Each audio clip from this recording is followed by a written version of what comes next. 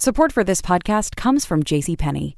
This holiday, our in-person gatherings may be a bit more intimate, and our virtual ones, bigger than ever. But no matter how traditions change, what's most important is celebrating special moments with the people who matter most. JCPenney has all the best gifts, all in one place, making it easy to send your warmest season's greetings to loved ones near and far. Looking for the perfect gifts for everyone on your list? We'll be back soon with some of our top gift picks. Joy, comfort, peace. JCPenney. Scarpins Avenue. Are we? Yes. Where are we? Here. Why are we here? Not entirely clear. We are misfits thrust into existence by random chance, with no hints at all as to how we're supposed to make sense of it all. It's immensely bizarre. Here we are. Hello, everybody, and welcome to the Here We Are podcast. Have a fantastic episode for you today. I shared with you guys late in last year, early this year, I've been trying to maybe mix things up a little bit more on the podcast, even introduce some guest co-hosts, maybe trying to do, rather than just one-on-ones, getting a couple more heads in the room, and it's been a lot of fun so far. And continuing in that experiment, I have one of my very best friends in the whole wide world. He's touring around with me for a week, doing a couple stand-up science shows. We actually we were roommates for a little over a year or so in the dumpiest house in all of LA. Hilarious comedian Steve Gillespie, everybody. Hey guys, how you doing? They are fantastic. I know it because they're listening to this podcast and they just love this podcast. Can't get enough of it. Today I am in Tampa talking with Associate Professor of Psychology at the University of Tampa. Scott Husband is joining me. Yay! Hey, it's Scott. me. How are you today? I'm doing great. Yeah, thanks for coming in. So, this is exciting for me today. We're going to be talking a little bit about some visual system stuff, probably some dopamine. I get down Some with bird dopamine. brains. Some bird We're gonna do it all. What do you do? What do you to give people a little bit of an overview of some of your background? Well, so like around here, I'm known as the bird brain guy. So I don't take that personally though, because birds are pretty smart. So I my big overarching thing is brain evolution, and so I like to look at other animals' brains and see how they compare to ours, and how is ours different, how is it similar. And birds, as far as an organism goes, we've had like 300 million years of separate evolution. And so I'm curious as to how their brains do what they do, because they can do some pretty interesting stuff. They can do tool use, and they can do some pretty interesting cognitive stuff, and they can navigate, and they do all of that with a pretty small brain. So I'm interested in the architecture of their brain and stuff.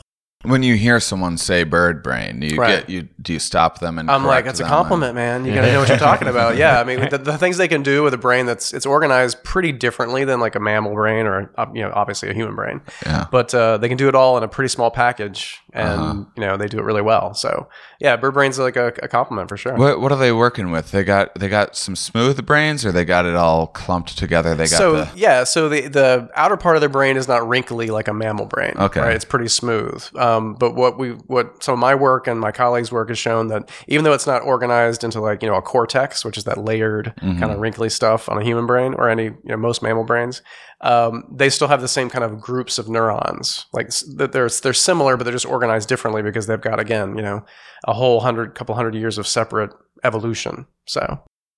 It is kind of amazing because you look at primates that have much larger brains, and we're like, whoa, they can use a tool. They can stick they can put a stick in and get ants and lick the incredible.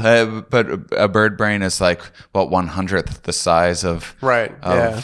And it depends on the bird, because sometimes when you say, are birds smart? I'm like, well, which bird? They're not all one thing. There's thousands of species. Yeah. So usually it's the crows and the ravens and the jays. They get the most props for being a smart bird. And they've been shown to use tool use. They can do it in the lab. They can do it not having been trained to do it. And they also have been shown to do it in the wild. So they can use sticks to manipulate things. And there was this one experiment with chimps, or actually I think it was with chimps. They put a peanut at the bottom of a long tube, and there was a peanut at the bottom. and there's no way they could reach it with their hands or whatever. And so the chimps had the insight to go get some water and spit in it until it floated to the top, right? And then they could reach it. In fact, one chimp actually peed in the tube because that was his solution, right? Same basic idea, right? But birds can do that too. Like there's a bird called a rook, which is like a raven. Yeah. And they put a pile of stones and a little tube because ravens and crows, they're carrion. I mean, they eat meat and stuff like that. And the raven kind of looked at the pile of rocks and he looked at the container with that piece of meat at the bottom, had a little bit of water in it. But it wasn't high enough. And then he started picking up rocks in his beak and dropping them in the tube until the displacement, came up and he could reach it. Wow. So I'm like, chimps are not that great. Right. Birds can do it. That's amazing. Yeah, just a little closer. When you say that birds are smart or this, I mean, do you ever say like this bird's smarter than this bird, or is that kind of like a false comparison, or do you have, because sometimes people are like, Right. well, smart is relative to evolution. They're adapted to these skill sets, or are there like something that along the same? Do you have like IQ tests for birds type of things when you're? Yeah, well, testing I mean, these you're tools? right. You got to kind of pay attention to kind of what is their natural environment, like what kinds of stuff do they do. So you can't ask, like it's like asking a rat who's mainly like kind of smell centric to do really complicated visual stuff. Like if they just and if they fail at that, you're like, oh, they're dumb. But no, they're just not. That's not how they like deal with the world, So if you define intelligence as kind of being flexible, right, then birds can show that kind of flexibility. And some birds more than others. Like turkeys are pretty freaking dumb, I think. I mean, sorry, turkey lovers out there. I know. Chickens, pretty good, right? Pigeons, pretty good. But the ravens and the jays and the crows kind of usually take the top prize because they show that kind of flexibility and stuff. Are they? I'm interested in the idea of like migration, and you were saying navigation, right? I mean, are they like, way advanced when it comes to navigation compared to other mammals? Yeah, so a lot of that work has been done in pigeons, right? So you like the whole phenomenon of homing pigeons and stuff like that. And the British are nuts about racing pigeons and all this kind of stuff. So you can take a pigeon, they have a home roost, and then you can put them in a box, right? Totally dark, drive them, couple 10, 15 miles away in some direction, let them go, and they fly back home. Like how do they do that? They didn't see anything, right? Yeah. So we think it's like a more of a magnetic like sense in their brain. And so they can somehow sense the magnetic field of the earth or what have you, or maybe polarized light or something like that. So they have kind of a sense of east, north, south, east, west, and they can kind of like do that. And so I have some colleagues that work on, what is that like to sense that? Like, do they see magnetic fields, or is it just like a sense for them, or something like we have nothing even like that, Yeah. Like I get lost trying to find the mall or something, Right? And these guys are, in a sealed up box, and they can find their way home. Like I'd be totally lost. What a weird Ask my wife. day I for would a be totally bird, lost. though, when you just get kidnapped and then all of a sudden it's like, what just happened? It's like taken. Okay? Yeah, I guess I'll just I fly will find back. you. Yeah, they can make it back. So I guess they don't even need to. You go out for the day. You don't even need to pay attention. They don't need like an app to remember where they left their car in the parking lot or whatever. They just have a maybe they're detecting something magnetic. Yeah, it seems like it. Some people have speculated that there might be like little tiny like magnetite something or others in their like retina, and so they could literally see like these, whatever it would look like for them. I have no idea, but it would look like these kind of lines of force, kind of, sort of. Cool. That hasn't really been well supported, but I mean, it's one, like one idea. Like, how do they do it? Was it a real thing back in the day that they would use them to send messages? Is that a real?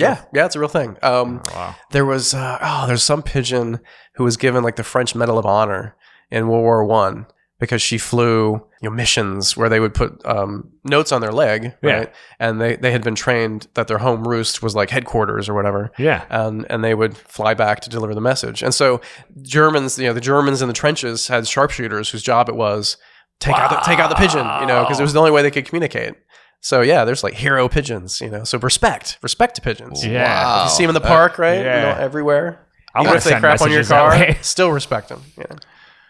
I'm gonna share a story with you. Okay. It's share time with Shane. You're probably gonna think I'm crazy. It's likely that I misperceived what the situation was, but I swear Anecdotal I was evidence. I was in Sydney, Australia, and this there's there's pigeons out and about in this area that I'm walking by, and I think I did have like some sort of food in my hand, some bread or something, and I wasn't really paying attention. And then I looked down, and there's this one pigeon with one leg. Yeah. And I just kind I've of seen a lot, actually. felt bad for this pigeon. And I'm like, okay, I wasn't going there to feed the birds or whatever, but I'm like, this guy's got it hard enough. All right, I'll bust off some bread. And I throw the bread to it, and then its second leg drops down. and I'm like, damn, wait, he totally suckered you. and was that like some Pavlovian, like one day someone's walking by, it just happened to have its leg up randomly, and then this food just drops down in front of it and then just puts I'd say that's a pretty good hypothesis. Okay, you so put your said, leg up that and for works. some reason food just drops in front of you. Please, sir. It's like the Tiny Tim of pigeons. Like, oh, please, sir. Just a crust of bread. And I thought about it because you talk a lot about, I mean, yours is in terms of visual perception, but the dopamine system, which is my understanding, kind of first exposure, kind of a reward, but then migrates back in the process to be a motivator. Right. Often. Yeah. So part of my work is in the visual system, and then part of it is like on the evolution of the dopamine system. And again, using birds as kind of a model. And so dopamine is a signal that basically, tells your brain, so if you're like motivated to get food, it kind of that dopamine signal drives you to go get that thing, whether you're thirsty or whether you're hungry or the sex drive or whatever. And then you get a little burst of dopamine when you get that thing. Right. And so that's like we call it kind of a teaching signal. It tells you, hey, you needed this, you got it, go do that again, right? When you have that drive or that motivation or whatever. Can you train yourself to get that dopamine boost for other things? Yeah, I'd say so. Yeah.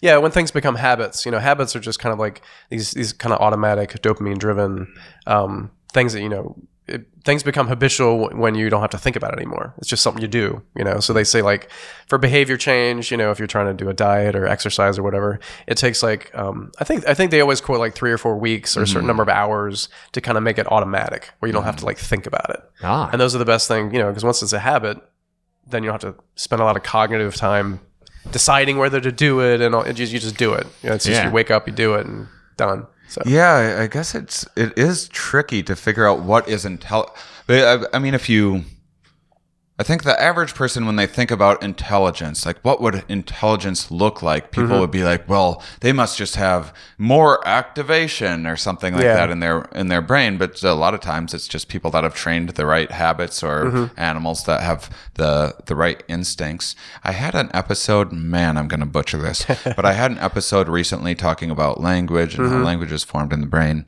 And that's a complicated subject. It was crazy. It was fascinating. And one thing that blew me away was she was putting different people in MRIs, and she was talking about polyglots. That's the word for people that know a bunch of languages. Right.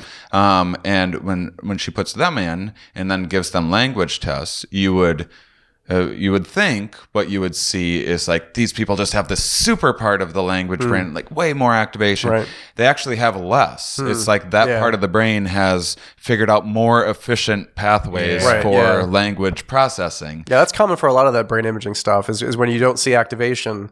It may not be that brain area is not involved. It just means it's so good at it that so if you have an expert chess player and you put him under a scanner while he's playing chess, the brain's actually humming along at a pretty low level. Whereas a novice or somebody who's just kind of intermediate, their brain's like working, churning really hard because they're trying to figure out the next moves. Whereas somebody who plays chess a lot, it's more automatic. It's kind of like that habit thing. It's like patterns. They see patterns like instantaneously, like what the next move is going to be in 3 moves ahead.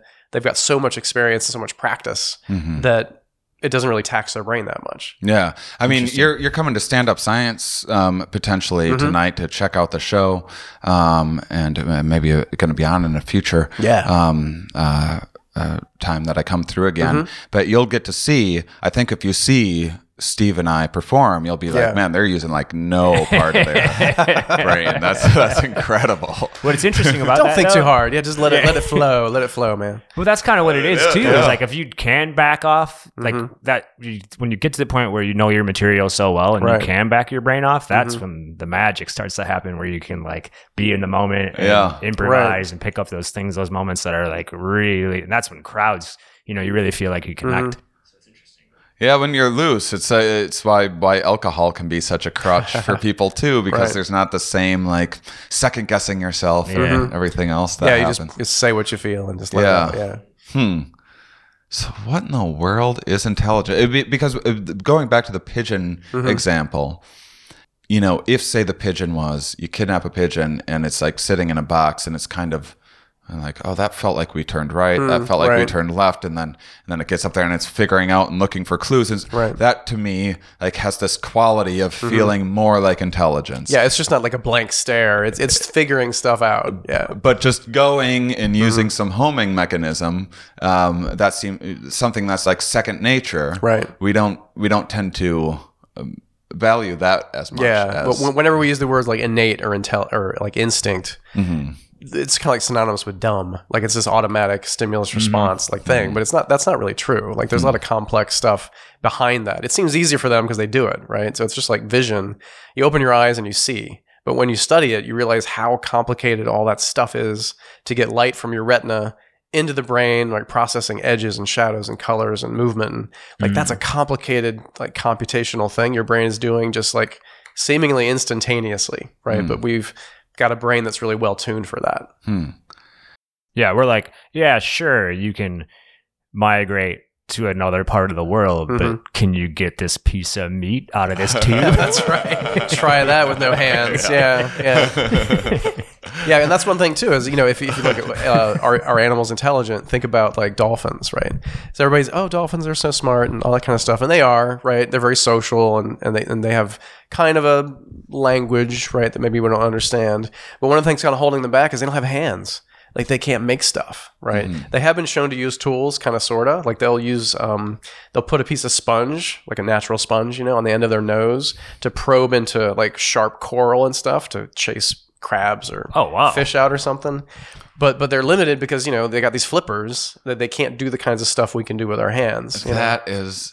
So the whole tool use thing. Really interesting point. So you give dolphins hands and they're taking over, man. Yeah, they are the new overlords. Yeah, we got to put water everywhere and just accommodate them. Yeah. Well, fascinating. Flipper used to solve crimes? Wasn't that what Flipper did? Those are all true stories, is what I understand. Yeah. Well, let's not forget about Lassie. Was there ever a bird version? Let's make a bird version of one. There should be like a bird detective. I can see like a crow with like a little Sherlock Holmes hat. Solving crimes. That feels like it's or already a parrot, maybe. Yeah. Parrot would have catchphrases. That's a very good TV thing. Yeah. Lots of memes. Very meme worthy. Yeah. Speaking of the visual system, so are they still? Is it similar-ish processes? Like, is the image coming in flipped in a bird brain and the same kind of circuitry going? Yeah, it's similar. It depends on the bird, obviously. Like so some birds they have we have a fovea, which is where we can focus our attention. It's like right in the center of our eye, give or take. Some birds, especially like pigeons, here's pigeons again, they have two fovea. So they can focus kind of on stuff far away because there might be predators, right? And there's also like a really close-up, like myopic fovea for looking at stuff on the ground because that's where they feed. Right? They feed on stuff on the ground. And a lot of the visual processing of birds gets done at the level of the retina, where ours is kind of shifted back to the brain a bit more. But the pathways are similar. That's some of the work I did early on, is showing that even though their brain is organized differently, they've got these two parallel visual pathways that look kind of similar to ours. So they have bifocals just in... Yeah, within one naturally. eye. Yeah. Huh. Because they have to, because they have eyes on the side of their head, they're looking out for predators, right, and sudden movements and stuff like that while they're also eating. So they're kind of like splitting their attention between looking out for predators and eating grain or the bread you gave that one pigeon, right? And they're having to kind of multitask. How are they with an eye on each side, how are they putting together depth perception in a 3D image? Well, that is a good question. That's a very sophisticated question. I'm very impressed with that. Because it's kind of, I think, isn't that why pigeons like bob so their head? The head bob thing is because they don't have ocular muscles. Like they can't move their eyes like we do. So to stabilize their gaze, they actually move their head and then the body catches up, and they move their head and the body catches up. So it looks like they're bobbing. But they've done like these high-speed video things. Whoever thought to do this, I don't know. But they actually move their head first. Someone that's just got a high-speed video camera. They're like, let's film pigeons because pigeons are everywhere. And then they showed, so they can't move their eyes, right? So that's one thing. And when you have lateral eyes, you have very, very limited binocular vision. Like it's a super small little like sliver of their vision. But try to sneak up on a pigeon, because they can literally almost see like 360 degrees. I think it's like something like 320 or something like that. And so they don't have very much binocular, like in the front, just a little tiny sliver, like when they're eating on the ground or whatever. Yeah, that would be different from like a falcon or a hawk or something. They're like super good at long distance vision, right? So it just depends on the bird, like what kind of, what their ecology is like and kind of what they've evolved to be really good at, How many parallels are there with brain size and what we're kind of trying to get out of intelligence here? Because it seems like species with larger brains tend to, I know that whales have pretty large brains, and a lot of it's just kind of moving their body and not really used for, like, I don't know, navigation or quote unquote thinking. But I know that in humans, there doesn't seem to be much of a correlation between brain size and intelligence. I think, what was that, when they used to measure heads? Oh, phrenology. And that guy that was like, well, the bigger the brain, the smarter you are. And ironically, when they gave him an autopsy after he died, he had a smaller than average. Maybe it was just really efficient. Yeah, I don't know. So brain size, obviously, if you talk about like, blue whale's got a huge brain. Well, obviously got a huge body, right? That kind of goes along with it. So there are a lot of like ways to kind of scale brain and body relationships, right? So they do these like ratios between brain weight and body weight and all that kind of stuff, and that gives you like a rough measure of, do you, for an animal of a given size, is their brain bigger than you would expect based on their body size? And if it is, all right, well then maybe that's a really rough proxy of their intelligence, right? Their brain is bigger than you would expect, right? So humans have a bigger brain than you would expect for a primate of our size. I see. But then there's also the efficiency question. Like, so bigger is not always better. It just depends on how the neurons are kind of packed in there, and how they're connected and all that kind of stuff. Interesting. So it's kind of an indirect way of saying, oh, that animal's probably intelligent because their brain is bigger than you would expect. Yeah. Right. Because bigger animals have bigger livers and bigger kidneys, and like, so what? Right. But if the brain is bigger than you would expect for the body size, then you got something that maybe you're, a proxy for intelligence. In the same way, or a place to start anyway. Look at the size of the genitals in certain mammals too, and kind of be like, well, there must be a little more kind of sperm competition going on there. Oh, you know about sperm competition. I'm very impressed. Well, that's why you can't stop talking. I mean, that was maybe the first thing I learned about. And I was like, what? Maybe science is. It just kind of sticks with you. Well, that's kind of so very good. I actually teach a class in evolutionary psychology, right? I love evolutionary psychology. We do this comparative thing of testicle size, sperm competition. Yeah. And gorillas, the reason they always look so angry is they have a really small penis, like, because they don't do sperm competition because the alpha basically controls the females, right? And until he gets older and you can challenge his dominance, he's really the only one, basically. And we're doing fertilizing all the females. Dominance challenges. You want those testicles on the inside of the body. That would be true. That would be true as well. Yeah. But chimps, on the other hand, have huge testicles because most females in a primate group like chimps, they mate with all the males. That way, the males aren't sure which infant is theirs, and so everybody kind of helps out. Raises the kids. They don't do what we call infanticide, which is kill the young of another another male. So females solve that problem in chimps by mating with everybody when they go into estrus, and then whose kid is who? I don't know. Right? It's like a Maury Povich show. Like, I had sex with 16 men, and this kid may not be yours. What wouldn't it be a disadvantage, like evolutionarily wise, for the apes to do that?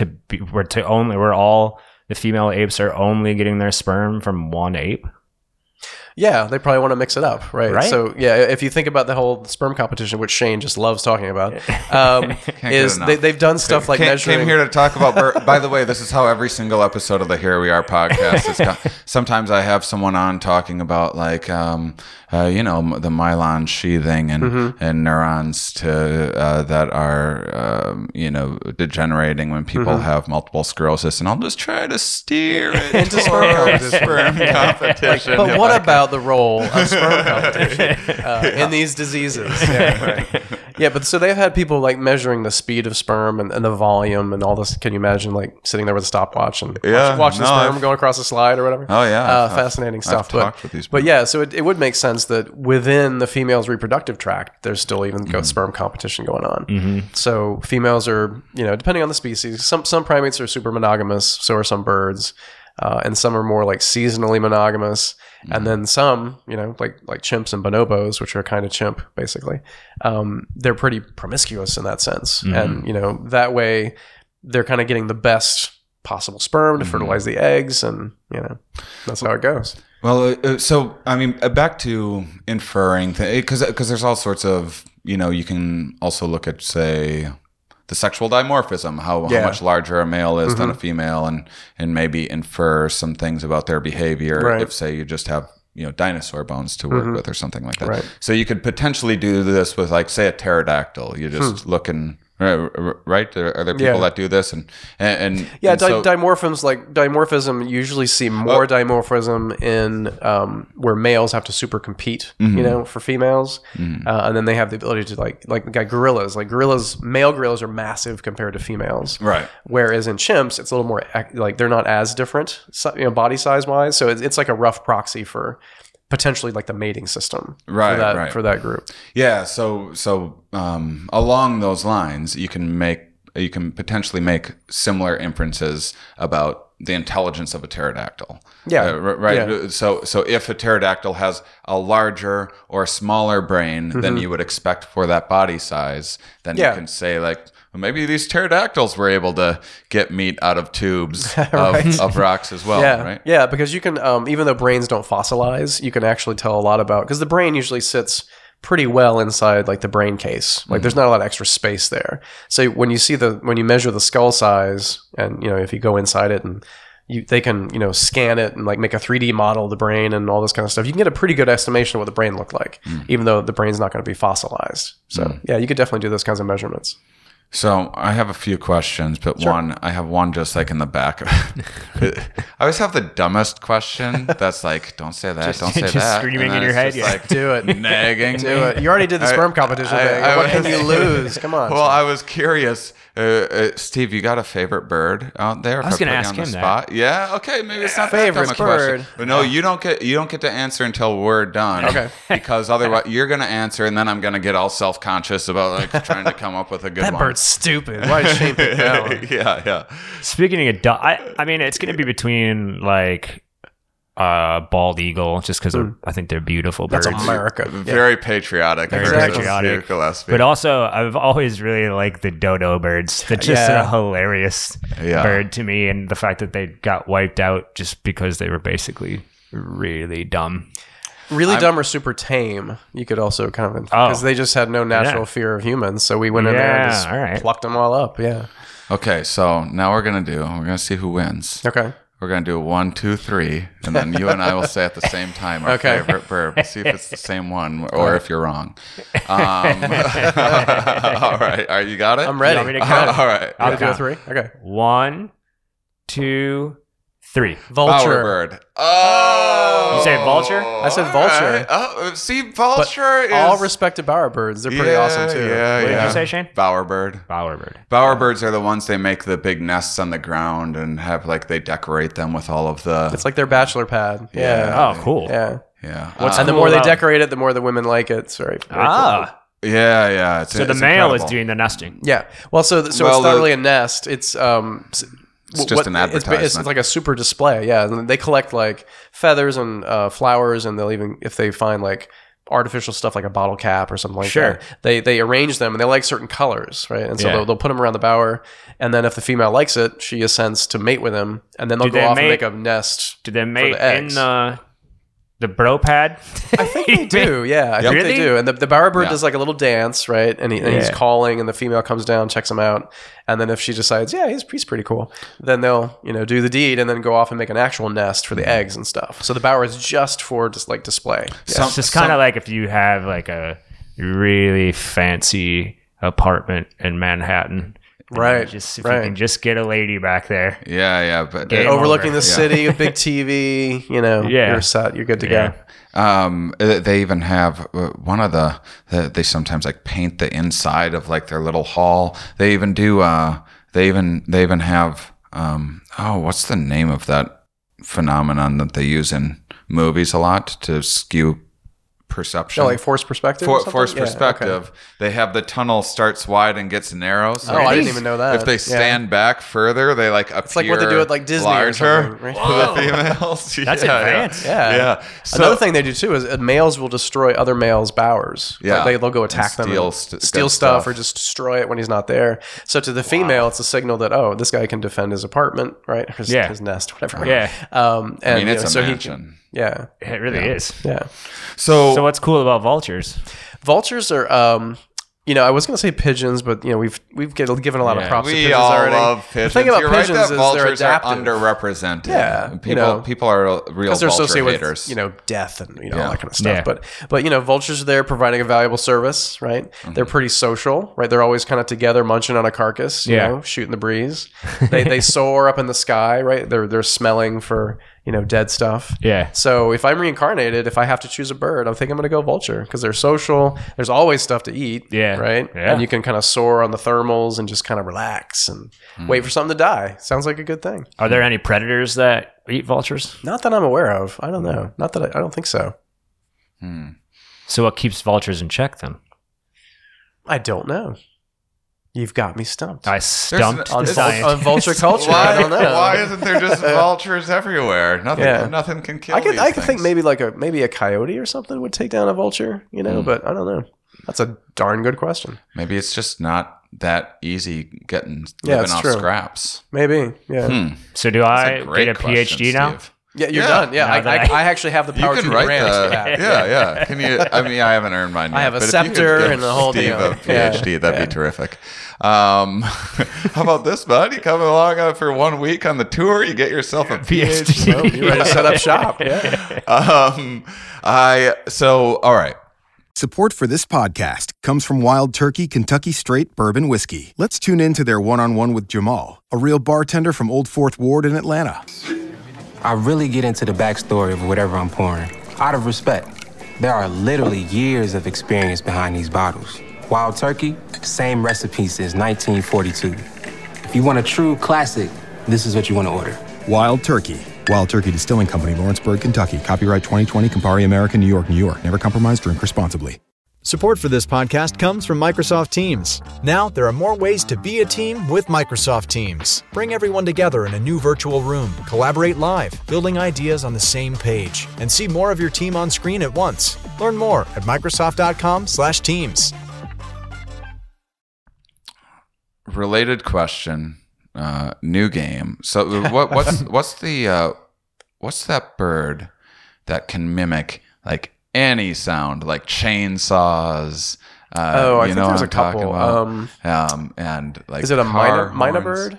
I want to say it's a myna bird, but there might be another one I'm not thinking of. But they're really good at being able to manipulate their like voices, right? And so I've seen birds do like the clicks of a camera, like a camera shutter, and I've heard obviously voices and stuff like that. But how they do that is amazing. Like how they control it and copy, that sound. And why do you think they're doing it? Why do you think they are copying everything?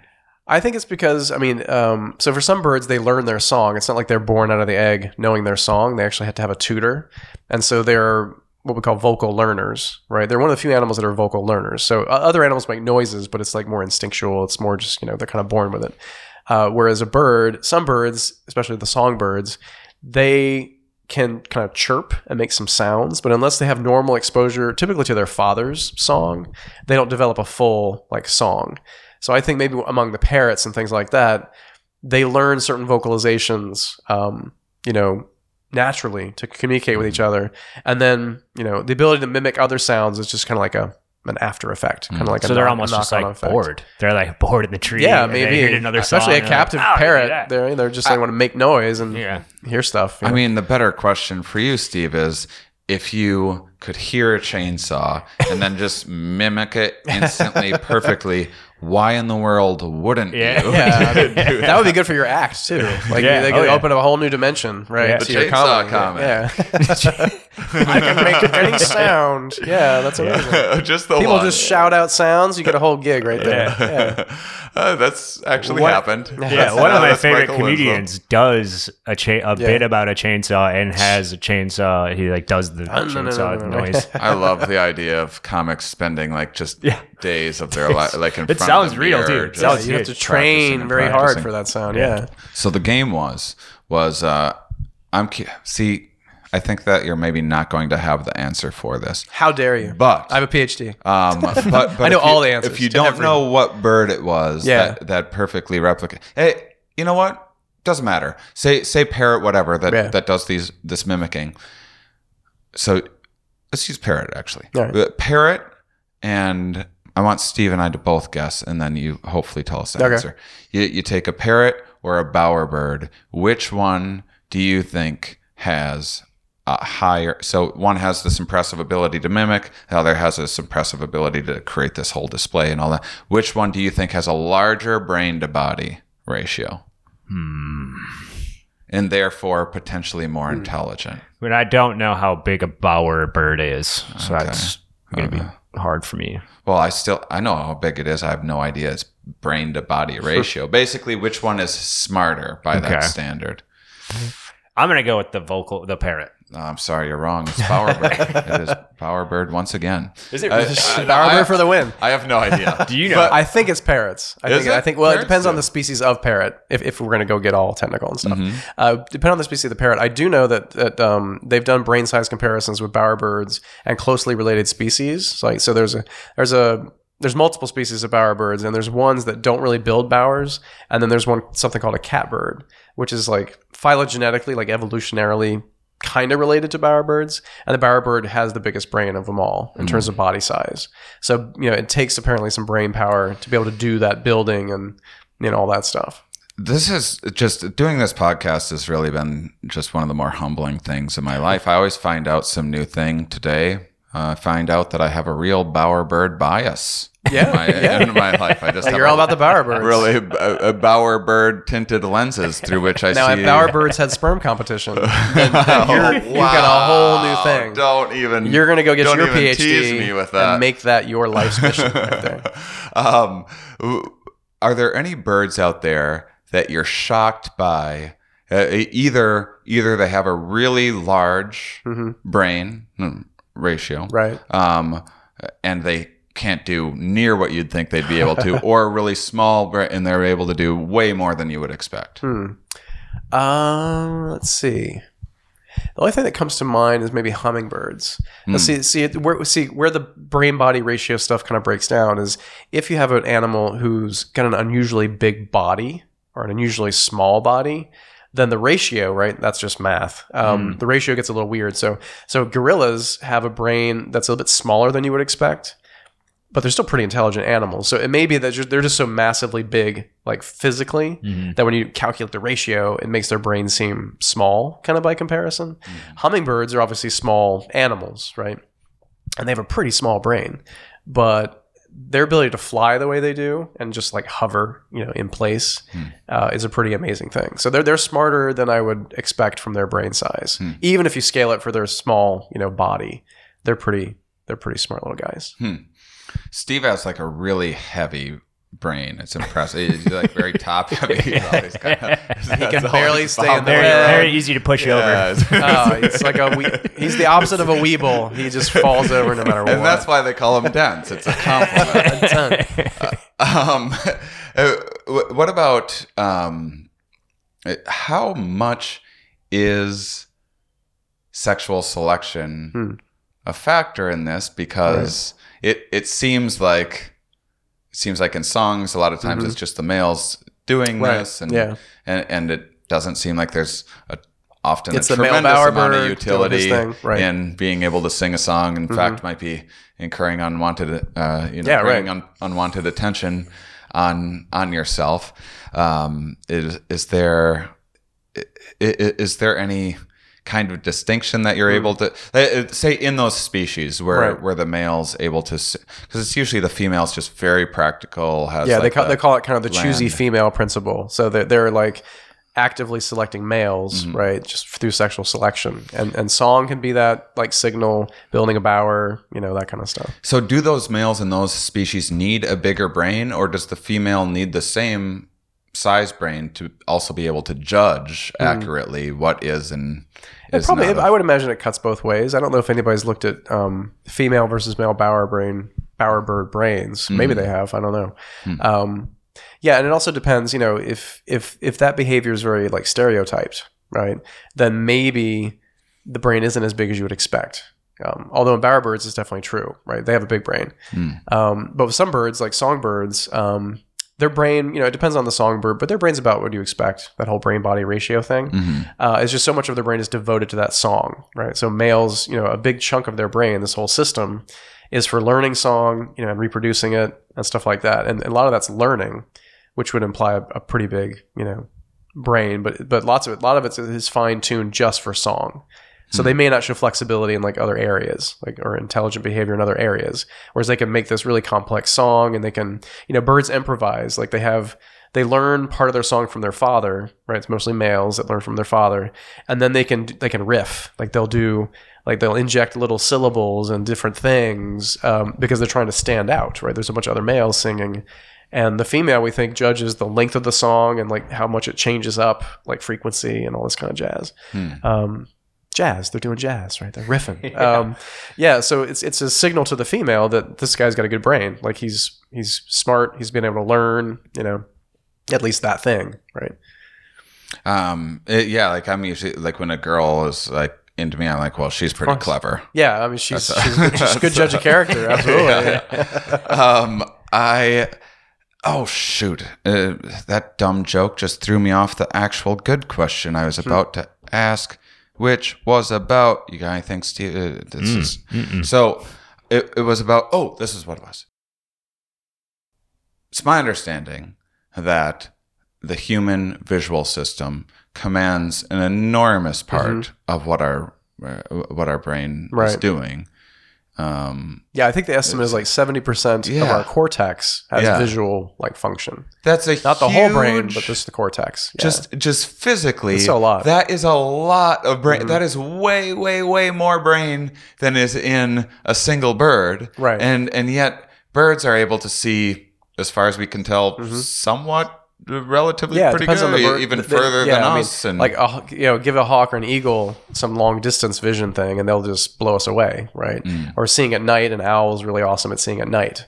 Their visual systems are at least as good or better. It depends on the species and what specific like visual like function you're talking about. How are they pulling that off, or why are we using so much? That's the golden question. Yeah, that's why I'm interested in birds. Is like, how do they do that with a pretty small brain, and the architecture is different, and it's obviously finely tuned and specialized for vision, right? Because a lot of animals vision isn't their thing, right? So, rats, a lot of animals, dogs, cats, obviously they can see, but they're really smell centric. Like dogs can know, Fred was here an hour ago. He peed on this tree, because they can do it by smell.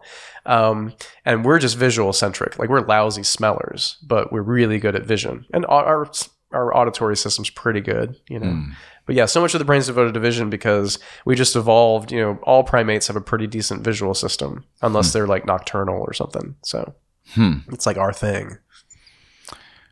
Do you ever go the other way in comparisons? Do you ever compare to like, say, insects where, say like... who cares about insects? No. I mean, like...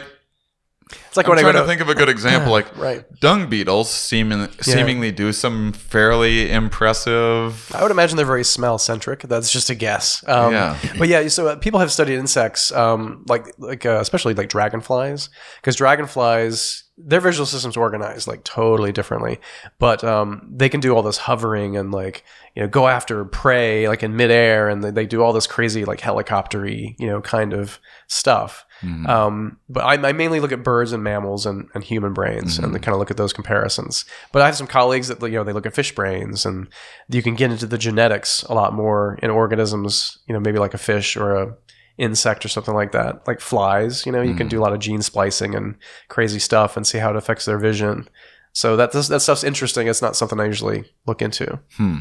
So most humans have 3 cones in their eyes for processing color. 3 cone types, yeah. 3 cone types. What's a bird got? So most birds have what are called double cones. So they have these double cones. They've got rods, right? And then depending what pigment, you know, so the cones are defined by what pigment goes in them. And pigeons have like 5 pigments, whereas we only have 3. So we call them pentachromatic, I think the word is. So they have a 5 color system. Now what that looks like for them, we don't know. Like, you can do some behavioral testing stuff, and they seem to do pretty good on the blue end of the spectrum, but not so good at the orange and the red end of the spectrum. But they can also see into the ultraviolet, which we can't do. Some other animals can do that too, like bees, like honeybees can see ultraviolet because their whole spectrum is shifted down to the low end of the spectrum, the short wavelengths. Yeah. It's always cool to think about, like, what does things look like for them? You know? Yeah. Like, they're seeing stuff, we just don't even have any like concept of what that looks like. Like, what is ultraviolet? What color is ultraviolet? It blows your brain away. You know, it's like, how can you know what that is? You know, double cones. Yeah, double cones are pretty interesting. A few more cones put in there. Yeah, because there's some. You'd be able to discriminate more colors that way. I believe there's some human females that have 4, a 4th cone type, and guys don't. Females don't go colorblind. Guys do, because some guys it's usually a sex-linked trait. Yeah. But yeah, that is fascinating to think. We're missing out on a lot of colors. I know. It's like, what, we just needed these ones? There's got to be some other good colors out there. Right. That whatever it would be called, I don't know. But yeah. I've always heard or thought that it was for humans that the male was more visually, like, I don't know what the word I'm looking for. Like visual spatial like stuff. Yeah, it was more important to us. You know, right? Yeah, we're like more. Yeah, there's some of that data has been disputed. There's just like, it's kind of like an evolutionary thing. Oh well, men were out hunting and throwing spears, and so we're really good at visual motor, stuff. Whereas women were hunter, were they were gathering and da da da da. Those differences are probably not as big as often as like presented, you know. But in terms of spatial awareness, there's some data that men kind of on average can do a bit better than females, whether that's an evolutionary thing or it's a cultural thing. You know, spatial awareness is not the same as color cones and everything. Yeah, no, not exactly. I mean, that's the raw material for that kind of spatial awareness stuff, but yeah, it's probably more brain, like on the level of the brain or something. Yeah, it is. This is a issue in evolutionary psychology where there's like so many similarities, and then you find like a little difference, and then that's the one and that you makes blow it the up headlines. And make a big theory about it. Yeah. What about when birds that migrate compared to birds that don't migrate? Right. I would think that it would take more intelligence or neural flexibility to migrate, to be in new environments all of the time. Is that I would think that's true. I'm not sure about that data, but I would imagine that's true because to navigate, obviously you need for migration, you need that navigation sense, right? You need to be able to deal with different environments. You need to be sensitive to like light cues because that's when the seasons are changing. Like, okay, it's time to pack up, and move from Europe to Africa or whatever, whatever their migration pattern is. So I would imagine that they have a bigger brain. They have more flexibility that way. There's also a lot of there's some stuff related to diet and like bird intelligence. Like if you have a more varied diet, you tend to have a bigger brain. Or if you are more social, you tend to have a bigger brain because you're in a flock, right? And if there's social interactions between these these individuals, then that kind of drives brain evolution too, being a highly social species, which some birds are, some birds aren't. I had this question I thought of on the way over, and it might be kind of confusing. How much of a role is dopamine playing in the visual processing and perception? I imagine if you spot a berry, there's some sort of dopamine happening to like interact and make you go like, ooh, I better go and get that thing. So my understanding is that, a lot of the retina runs on glutamate, but there also is dopamine in the retina, because I know people with Parkinson's disease can have some visual like problems, and Parkinson's is associated with dopamine, being too low, like being depleted. As far as like the kind of the rewarding aspect of like seeing something, like I don't know, like aesthetics or something, maybe is what you're talking about. Like you see something nice and you get this little burst of dopamine. It's probably much more of a brain centric thing than a retina kind of thing. I see. Yeah. Hey everybody, it's Elaine Welteroth, and I'm hosting a new podcast called Built to Last by American Express, where we will dive deep into the stories, history, and continued legacy of small businesses that shape American culture.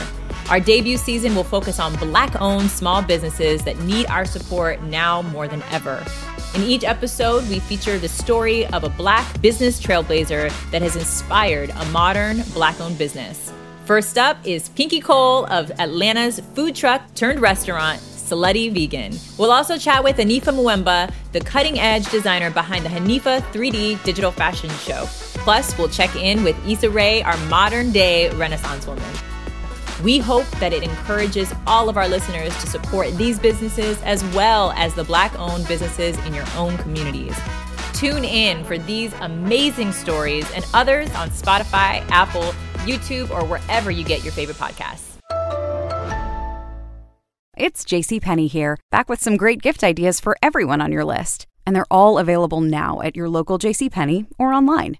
Need gifts for her? Check out our selection of diamond jewelry that's sure to put a sparkle in her eye. Or help her cozy up at home with pajama separates and super soft slippers.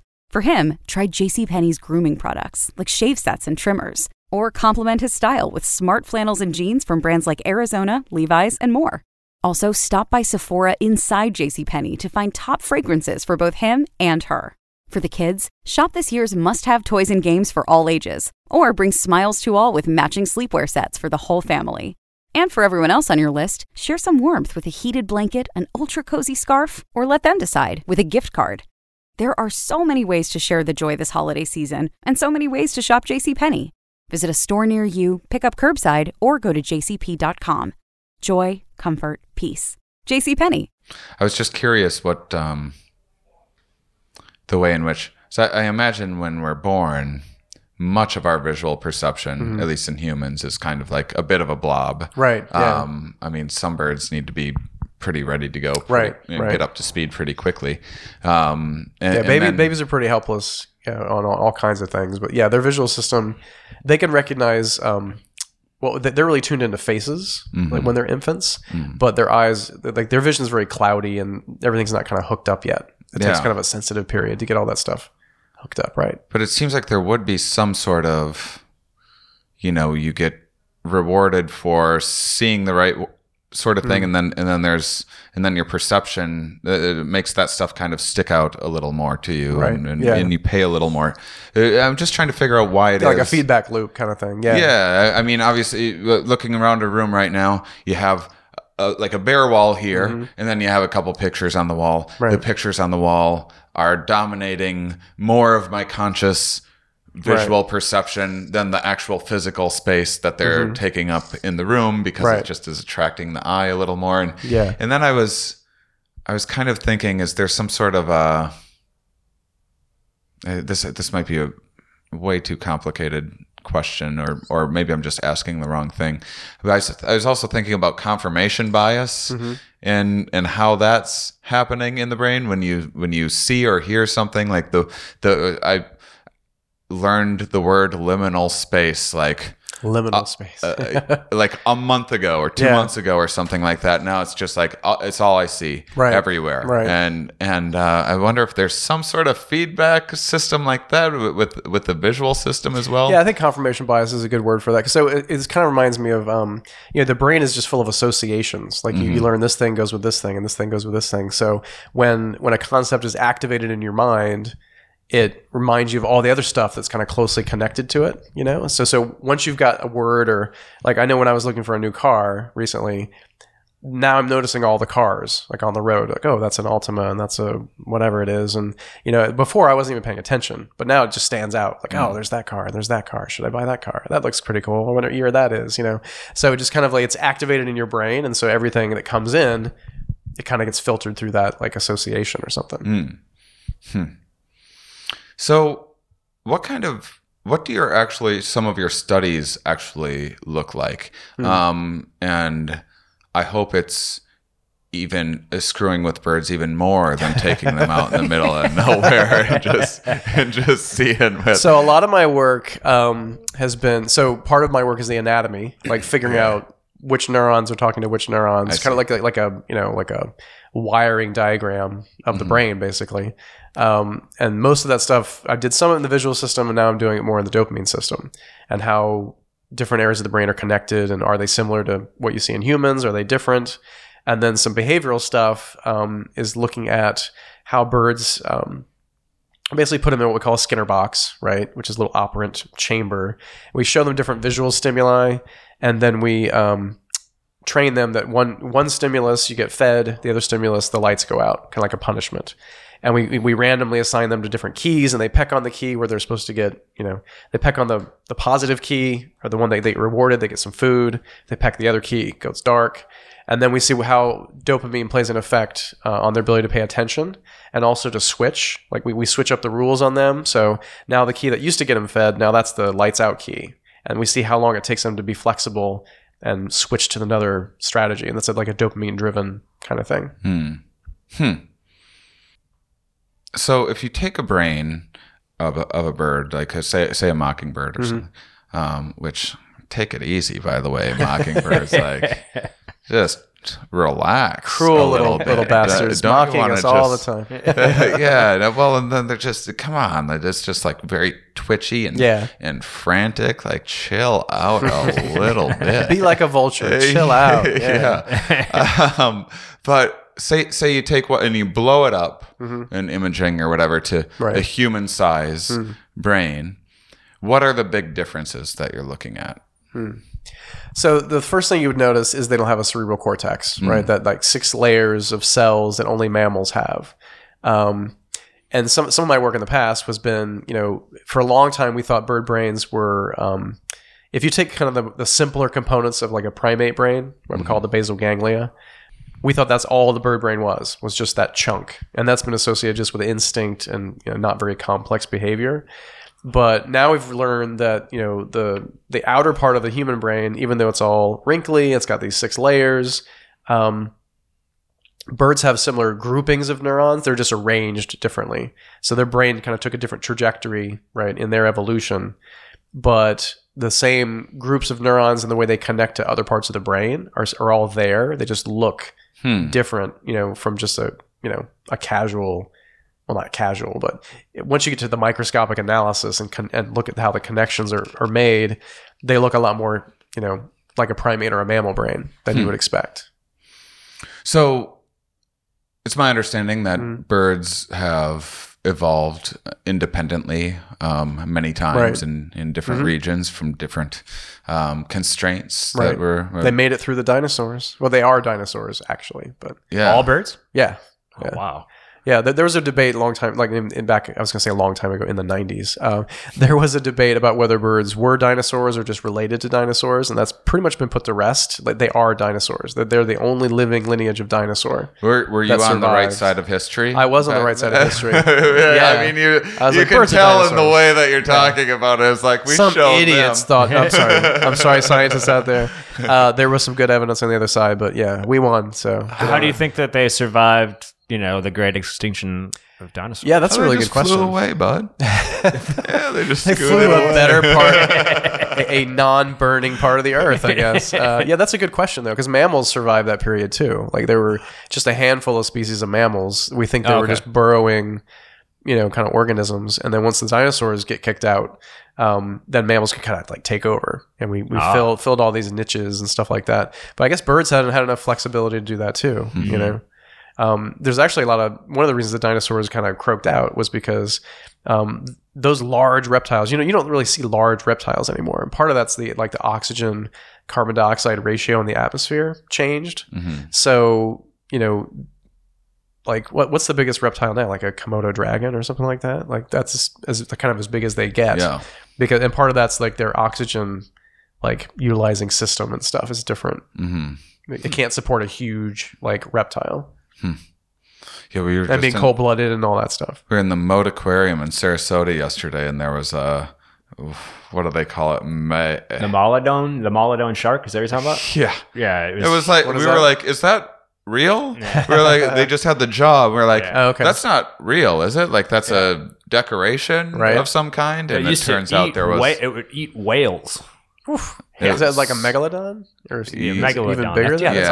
The jaw was like almost wide open and almost as high as the ceiling. Jeez. Yeah, that's scary. 60 feet, like 50 tons or something. Wow. Yeah, but that's amazing. Things are smaller these days. Yeah, right. Yeah. So what I was going to ask is if you have birds evolving, if flight is evolving in all of these different this reptile or whatever, it's like grabs onto things, and then it eventually has like these capes so I can grab onto them better, and then hey, what do you know, you can fly with these things too. And then but this one over here has these feather things for warmth, and then hey, what do you know, you can fly. And these are two different pressures and processes that stumbled on flight. Is there a big difference in their brain and how it's organized? That's a good question. So I know that in terms of how did flight evolve, right? So some people say that feathers evolved just for a thermal, like a temperature regulation thing, and then later they got kind of co-opted for flight. And then other people claim that feathers were specifically designed, or not designed, but evolved, to support flight. And that's an ongoing conversation, how that came about. Well, tell us who's going to win. Oh, I'll keep you in suspense. I don't know. We have a new PhD in the room. He can figure it out. You don't have you could record it right now, and then when they figure it out 20 years from now, can we change it? You can be like, here's the evidence. You just don't tell anyone. I'm going to go with thermal. Yeah, it's pretty fundamental to be what they call ectothermic versus endothermic.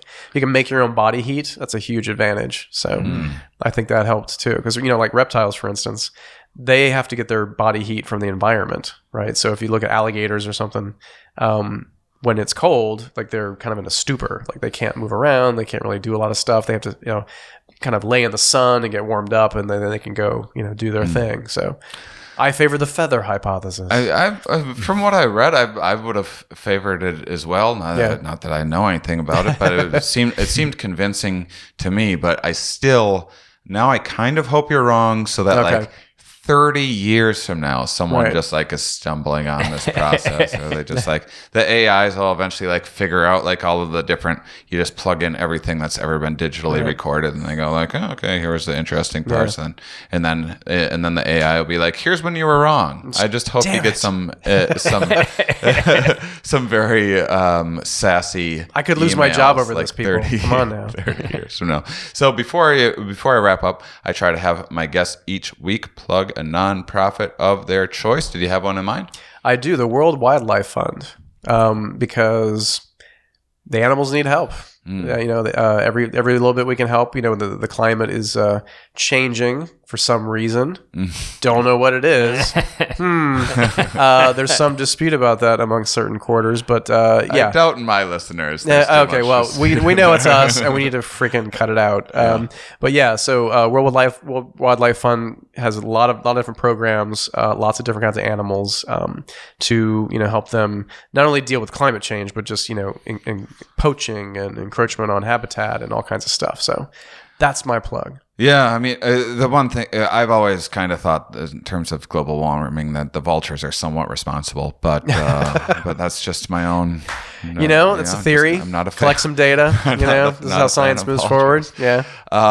So that is a fantastic, worthy cause. Listeners can also go to the HereWeArePodcast.com website for a link to that, or you can just remember and type that in. However you choose to give is the correct way to do it. Steve-O, you got some stuff you want to plug?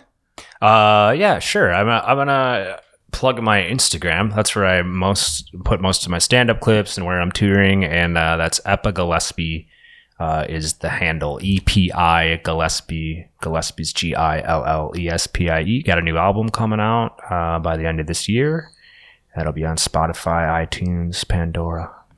Love it. Awesome. And you have the what is it? The Liminal Space. Liminal Space tour is going on. If you go to my Instagram, you'll see all my tour dates. I post pretty regularly.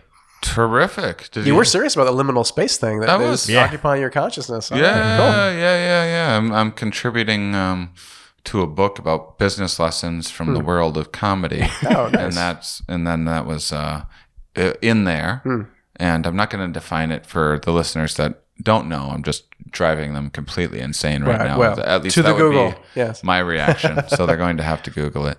And just ever since that time, it's just like, how have I never seen this word or noticed this word in my entire life? Pretty cool word. And now it's just everywhere. I have one last question for our PhD. No, I'm sorry. This goes on and on. Yeah. Do we have time? Yeah, of course. Okay. Because my girlfriend likes to tell me things that aren't true. Like she claimed that the McDonald's milkshakes were potato-based. I heard that before. It's not true. Yeah. And then she's also told me that it's also not true it's actual food. But that's it's not like she's like messing with you. Well, it's like jury's out. Jury's out. But she claims that crows, if you feed crows, like in nature, you feed crows, that they will come back to where you are, when you're not there and leave you little like prizes. They'll bring you like, they'll find like a shiny thing and they'll pick it up and fly it over and put it by where you. I have not heard that, but I knew she was lying.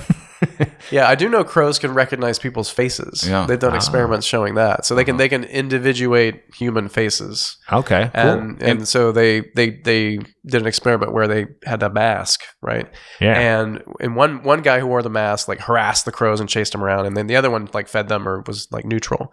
And then like 3-4 years later, they did the same experiment, and when the crows and even the crow's offspring saw the guy in the bad mask, like they mobbed him, like they attacked him. Really? Yeah. So they're like, "Hey, there's that guy from a couple years ago." Yeah. Wow. It was pretty cool that they bothered to remember. The offspring without seeing the parents ever do. That's how I understand it. Yeah, but maybe they were around and they at least learned that the parent didn't like that guy. It seems like some. I think that's otherwise there'd be some odd epigenetic changes to be happening just to identify kids, if you ever see this guy around, watch out. He's a total asshole. All right. Well, that sounds like that might be true then. It could be. It could be. I'll have to look that up. I think that could be true. Possible. They're able to recognize people. Yeah. They're able to show some sort of favor in a person or something. Yeah. And as Rihanna, as Steve's girlfriend, is my assistant, by the way. And so we're going to... So she may be speaking truth? We're going to talk about this. We're going to get to the bottom of it. Oh, we will. All right. Well, this has been fantastic. Did you have anything else you wanted to add before we wrap up? No. It seems like we solved everything. I think we figured it out. Pretty close. We got pretty close. Yeah. Feathers. Well, one other thing for warmth. You are Dr. Husband. Right. Correct. Yeah. How That's awesome amazing. is that? I'm a doctor. I'm a husband. Imagine my grade school experience. How much I had to deal with that name. But it's worked out pretty good. I love it. I like it. Awesome. Well, thank you so much for awesome. It was great being on with you guys. Yeah. Thanks, Steve. And thank you, listeners, for being such a wonderful, curious people. We'll talk with you next week.